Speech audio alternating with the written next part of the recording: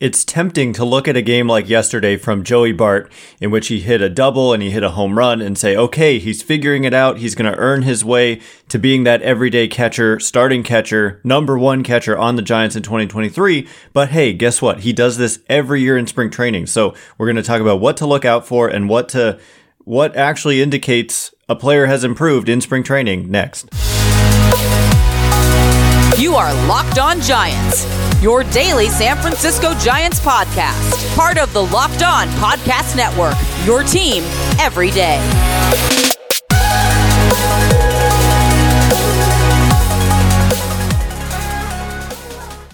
Hello and welcome to Locked On Giants, part of the Locked On Podcast Network, where it's your team every day. My name is Ben Kaspick, and on the show we provide daily episodes Monday through Friday, talking about the San Francisco Giants in a way that's data-driven and rational, but also simple, passionate, and accessible to all. I'm a former contributor for the baseball statistics and analysis websites Beyond the Box Score and Rotographs, and I've been podcasting about the Giants since 2015, and I'm a lifelong fan.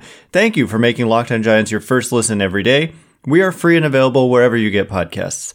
Coming up on today's show, I just wanted to use the Joey Bart situation as kind of a reminder that spring training statistics are not necessarily indicative of how things are going to go in the regular season. And Joey Bart is like Exhibit A. And I feel like I'm piling on to Joey Bart, and I'm really not. I'm just using him as an example here simply because, we can look at, okay, what did he do last year in spring? And did it translate to the major leagues? And we can look at, okay, in other years like 2020, when he was so overmatched in the majors, what was he doing in spring, in major league camp? And the reality is he's just dominated in spring training every single year that he's been there. First year he played in major league camp was in 2019. He hit 350, 381 on base, 600 slugging. In 2020, he hit 389. 476 on base, 778 slugging. 2021, 423 average, 464 on base, 692 slugging. It's just literally every single year he dominates in spring. And so his career spring training statistics are, he's played in 51 games. It's not the smallest sample in the world. He has a 400 batting average with a 455 on base and 778 slugging. It's just kind of cartoonish numbers. And so it's just a perfect example of, I just think there's a tendency, casual fans certainly, but even beyond that, to look at spring training numbers like these and say, okay, the point I'm trying to make is we cannot simply say if Joey Bart has a big spring in these kinds of numbers, which is, hits, getting on base, hitting for power, that career spring training on slugging of 778, I talk about the importance of the difference between the average and the slugging. Well, that's a difference of almost 400. That would be the isolated power, which is just bonkers. He's done exceptionally well in spring. And so if he does exceptionally well again, as is his norm, does it mean anything? And the answer is no, it doesn't. It means he's an incredibly talented baseball player, right? You don't just do these kinds of things if you stink at baseball. And that's the thing about the major leagues is so difficult. And so it's crazy. Guys can dominate in AAA. Guys can dominate in spring training, but just the major league level is a different animal. The game is already really hard. Exceptionally hard. And at the major league level, it's just almost impossible. And so anyway, I'm not saying, my point is not, therefore, Joey Bart stinks and he has no shot, and so these numbers don't matter. My point is that these numbers don't tell us anything about whether or not he's going to succeed this year in the major leagues. And so when we talk about, okay, is the catcher's position really like a wide open competition, as Gabe Kapler and even I think Farhan Zaidi have indicated? Kapler's been pretty darn clear. I know some believe that this is just kind of motivational speak, but I tend to be on the other end of the spectrum where I really do believe he has something to prove here. And it's not just about the weighted runs created plus, for example, or the OPS plus, which has been decent for a catcher for Bart in his major league career. For me, it's about the strikeouts and the swing and miss. You just can't be striking out almost half the time for long stretches, and that's what we've seen at times from Bart. We saw at the beginning of last year, he improved in the middle of the year, but then he was back to striking out 45% of the time at the end of the year. And if that is happening again, I don't think they're going to put up with it. And there are other players who they're going to prefer to give an opportunity to rather than deal with that, because it leads to so many like non-productive at-bats and non-competitive at-bats in important situations sometimes when you need to do something. And so anyway, what are we actually looking for out of Bart in spring? Well, unfortunately, none of these Giants games are televised. I mean, we've had one game that was televised by the Cubs that we were able to see if you have MLB.TV, but a lot of teams televise a lot more of their games than the Giants do. I don't know what's up with that. But for Bart, I mean, something I saw, I forget when it was. Was it against the Cubs in that game? I don't think it was. It may have been just a clip of him taking batting practice or something. But I noticed a simplified stance. And he's always been a guy, his feet are kind of close together, and then he takes a big kind of long stride, I guess. But what I saw from him in this clip, but I need to see it more on like television during games, is that his feet seem to be more spread out in his setup. And it's just kind of a simplified, and he's a little bit crouched down as opposed to more kind of standing upright. And so I don't know, stuff like that makes me more optimistic if I can see that he's changed some things and is having success. Because I don't know, when you change things, sometimes you don't have success and then you go back to what you were doing before. I know last year, during the year, he like experimented with a toe tap as part of his, preparation for the swing. And I don't know, what I saw in this one little clip was a more simplified and I thought like repeatable swing. And so when Kapler was talking about what does Bart have to do in spring, he literally said it's not going to be about the traditional numbers. We're not looking at your average and your home runs and your RBI. And I think even on base and slugging, they're looking at more kind of under the hood stuff. They're looking at contact rates. They're looking at swing decisions. What pitches are you swinging at? And when it's a pitch that you should be able to do damage on, are you doing damage on those pitches? And are you putting them in play, or are you swinging through pitches that you should be doing damage on, etc.? And so unfortunately for us, those stats you don't really get during the spring. And so all we have is kind of the raw numbers that I'm reading off here, the average home runs, RBI. Well, no, those, yes, but also on base and slugging, which matter a lot in, evaluation in normal regular season baseball. But in spring training, unfortunately, as we can see from Bart's track record, it doesn't necessarily mean anything in terms of translating to major league success. So let's avoid the temptation to say Bart's having a huge spring, therefore he's earned it, therefore he's going to be great. Because guess what? He had a huge spring last year. He hit 364, 440 on base, 818 slugging. And how did that translate? It translated to a lot of struggles in the majors in 2022. So coming up in just a minute, I want to turn our attention to a couple of other things, including in the division. There's a lot going on. Manny Machado extended by the Padres. What does it mean for the Giants, who were seeming like a possible suitor for him in the offseason? What does it mean for the Giants because the Padres get Machado for 11 more years? And then some injuries in the division as well. Gavin Lux out for the season with a knee injury. So we'll get into all of it in just a minute. But before we do, this episode is brought to you by FanDuel. The midway point of the NBA season is here, and now's the perfect time to download FanDuel, America's #1 sportsbook, because new customers get a no-sweat first bet up to $1,000. That's bonus bets back if your first bet doesn't win. Just download the FanDuel Sportsbook app. It's safe, secure, and super easy to use. Then you can bet on everything from the money line to point scores and threes drained. Something I like to look at is kind of when you've got long odds and maybe there's an opportunity. We've talked about Rookie of the Year odds in baseball, but also how about this? Warriors championship odds. You never count these guys out, right? And the probabilities here, or the kind of the line here, is plus 1,700 on the Warriors to win the championship. So I just have fun looking at that, and you can see how it moves with every game. So you can also combine bets for a chance at a bigger payout with the same game parlay. So don't miss your chance to get your no-sweat first bet up to $1,000 in bonus bets when you go to FanDuel.com/lockedon. That's FanDuel.com/lockedon to learn more. Make every moment more with FanDuel, an official sports betting partner of the NBA. All right, here we go. We are going to talk about some things in the division. I don't normally go too far outside of Giants land. I know that the tendency, a lot of people really care about what's going on in the division. And my general opinion is that we make too much of a big deal out of what the Dodgers are doing and what the Padres are doing, especially in this new era where the postseason has been expanded. There are 6 playoff spots available.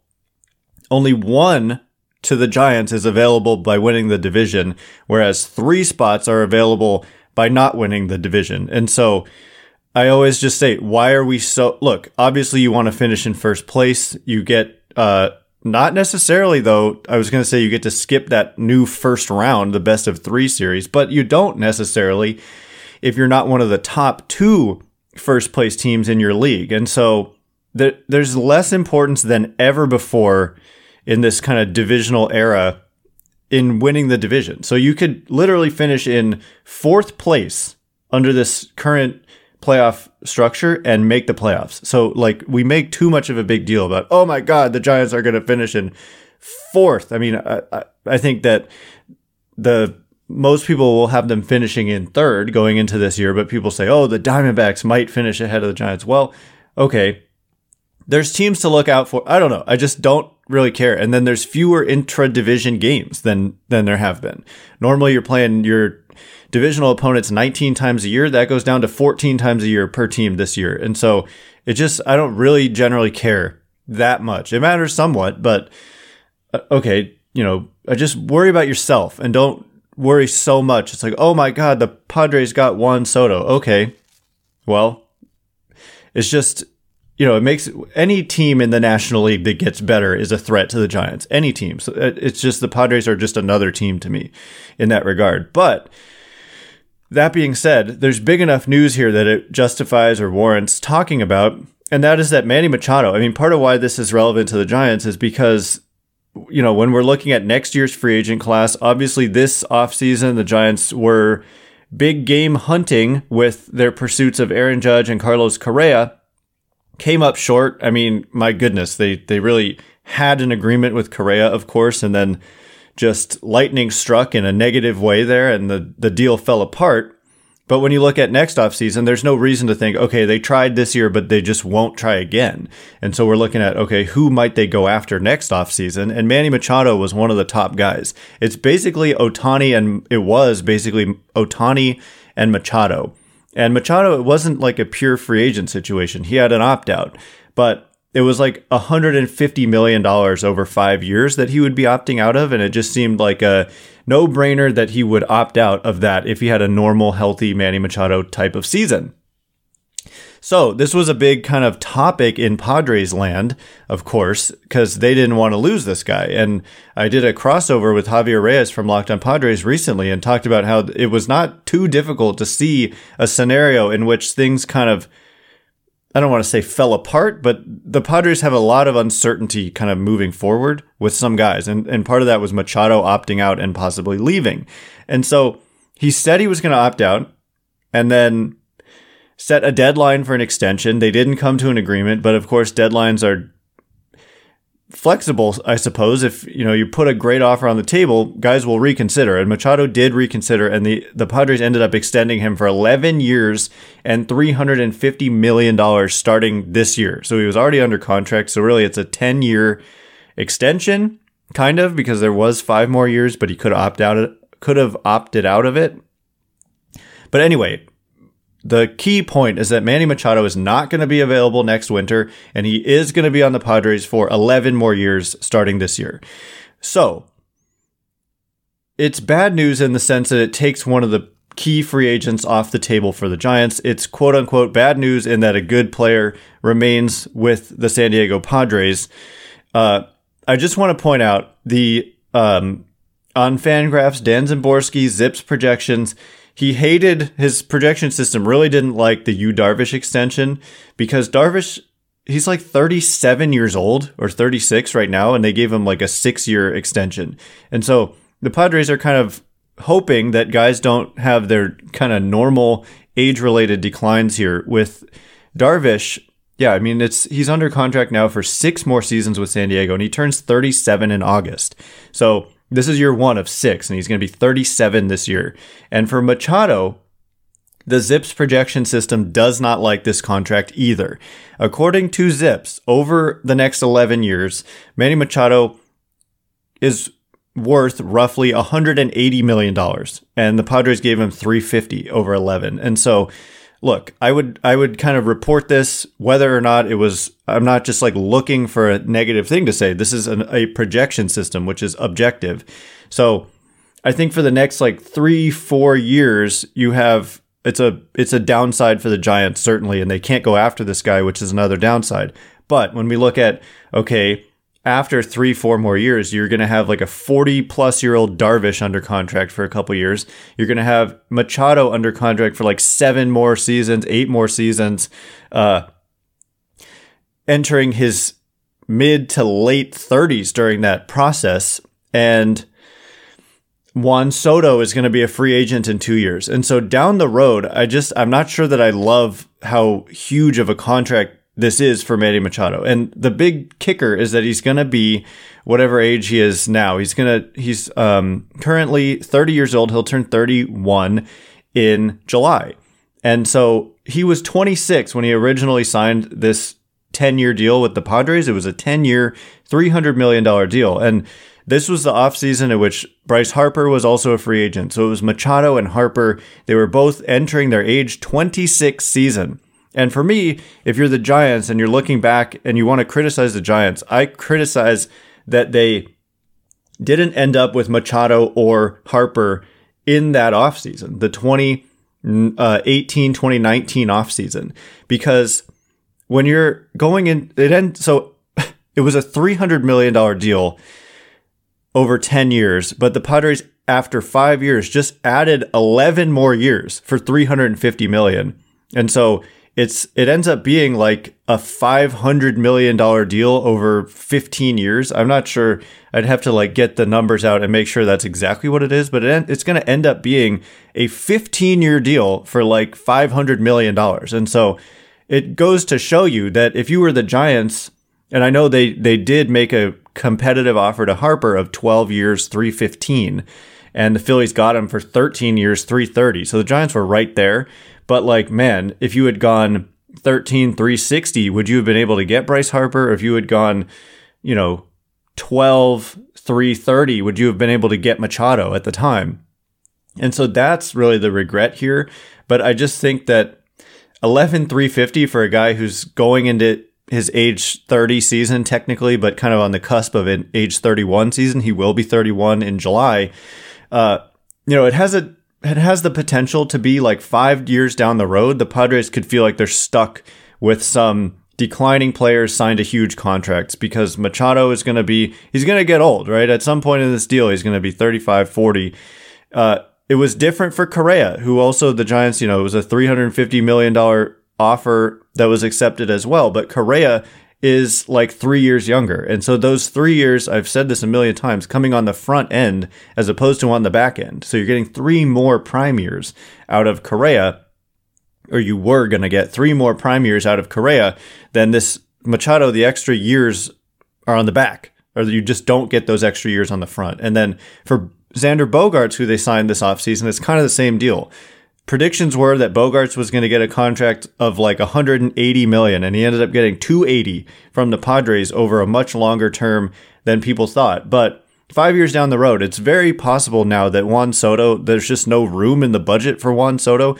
We'll see. The Padres have kind of defied expectations in that regard for years and in a row now. But the way that this contract was structured, they kind of backloaded it to make it cheaper now, which kind of suggests to me that there's not really room for Soto because they're kind of making room for him over the short term, but not over the long term, is what it looks like by the way that this contract was structured. So you're going to end up having a backloaded contract for a guy who's in decline, and then Bogaerts is going to be 40-something when his contract ends, and then Darvish is going to be in that realm as well. And so we'll see. I think in the next 2 years, when you've got Machado under contract, you've got Soto under contract, you've got Darvish, et cetera, Padres are a really good team, and I think they look like the first place team in the division right now. But down the road, it's not hard because they've gutted their farm system as well to make all these trades that they've made to get Soto, to get Darvish, Snell, and Musgrove and on and on. They've made a bunch of trades and they've kind of gutted their farm system.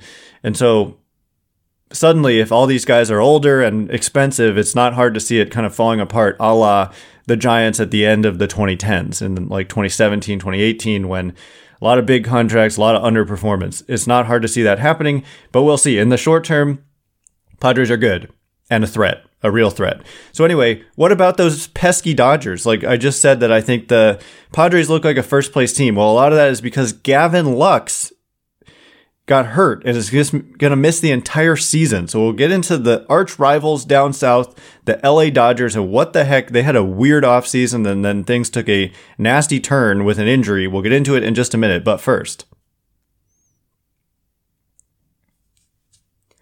All right, as promised, we're going to talk about briefly, keeping tabs on our enemies here with the Padres. I don't want to come across like I'm just focusing on the negative. I hope I'm making it clear that I think for the next at least 2 years while Juan Soto is there, the Padres look like one of the best teams in the league. But, I'm also being truthful when I say it, like 5 years down the road, I see potential problems with that roster and the fact that they've gutted their farm system to make this roster. And yet, it's a lot's going to come down to Tatis, who's coming back from the PED suspension, and he's become like drama and a distraction to that team. He's had motorcycle accidents and PED suspensions and just kind of attitude problems, fighting with Manny Machado in the dugout a couple years ago. So, but if he can kind of become a superstar again and just be dominant and he's young, then that could really help them out. And they signed him to a huge contract. So he's going to be there for a long time as well. But the Dodgers, they had the weirdest offseason I've seen them have in a long time, in that they didn't really make any significant additions and they had some significant subtractions. They lose Trey Turner, who goes to the Phillies. They lose Justin Turner, who goes to the Red Sox, and he was kind of a big part of their kind of culture over there. And they lose some other guys, and Walker Buehler had Tommy John surgery last year, and so he's going to miss, I think, all of the season. And they lose Tyler Anderson, who had a really nice season for them last year. And so a lot of subtractions. And then the plan was to go with these young guys like Gavin Lux as the shortstop, even though he's kind of struggled to fully establish himself as an impact player. He's been decent, but not an impact player. And then like Miguel Vargas is another young guy who they were just going to hand these jobs over to. So it's a risk. You don't normally see the Dodgers kind of reliant on unproven players. And yet one of those guys who was already kind of a question mark, Gavin Lux, he ends up tearing his ACL and is going to miss the entire season. And so now the Dodgers had traded for Miguel Rojas from the Miami Marlins, and he's like a decent kind of fallback option. But all in all, the Dodgers suddenly, to me, for the first time, certainly since I've been podcasting regularly, look like the second best team in the division. And so I just think that's worth pointing out. It's going to be interesting to see, do the Dodgers do something about losing Gavin Lux? Because right now it looks like, Chris Taylor might have to end up, who had a really down year, playing a lot of shortstop. I don't know. I just thought, the state of the division, there's like kind of been a sea change in which it looks like the Padres may be the better team right now. And the Dodgers are kind of on thin ice. Like if they lose a Mookie Betts or a Freddie Freeman, suddenly are they on par with kind of the Giants in the division or just in the league in general? Maybe. I mean, that's kind of the state of their roster right now. But they've got a strong farm system. They're always really good at kind of getting the most out of their players. So I don't think they're a bad team by any means, but they're kind of vulnerable. And we've talked about the Padres are vulnerable to some injuries. By the way, Joe Musgrove, if you listen to the crossover with Javier Reyes, we talked about how their starting pitching seemed vulnerable. And if they had some injuries, then they're really thin. And one of their best pitchers, Joe Musgrove, broke his toe dropping a kettlebell on it in the weight room. And so one guy goes down, he's going to miss at least a couple weeks, but wouldn't be surprised if it's a little more than that. So I don't know, it's a little bit strange what's going on with the two teams that are quote unquote ahead of the Giants in the division right now. We'll see. But Giants are built in a really different way in that there's just like tons of depth and not necessarily tons of like the Bettses and Freemans and Machados and Soto. Not even necessarily. The Giants don't have those kinds of players, but they have just more depth than the Dodgers and the Padres, it looks like to me. So anyway, that's just kind of the state of the division, even though, like I said, I just view other teams, like the Phillies matter just as much almost to me as what the Padres and Dodgers are doing. The Brewers matter just as much. Those are the teams you're probably going to end up competing with for a playoff spot. So anyway, that is all the time we have for today. Thanks again for making Locked On Giants your first listen. Now for your second listen, check out Locked On Fantasy Baseball. Win your league by listening to Matt and Dom every day as they bring you the best fantasy draft strategies. Find Locked On Fantasy Baseball wherever you get your podcasts and on YouTube, part of the Locked On Podcast Network, where it's your team every day. Once again, my name is Ben Kaspick. Check me out on Twitter at Ben Kaspick, Kaspick. If you like this show, please consider rating it or leaving a review. It helps me out a lot. So thank you in advance, and thanks to everyone who's done so already. Can't wait to be with you again tomorrow. Big game today for the Giants in that Kyle Harrison is going to pitch, some other intriguing prospects in the lineup and going to pitch as well. So we'll have the latest from spring training for you tomorrow. Thanks again for listening. Today, you are now Locked On Giants.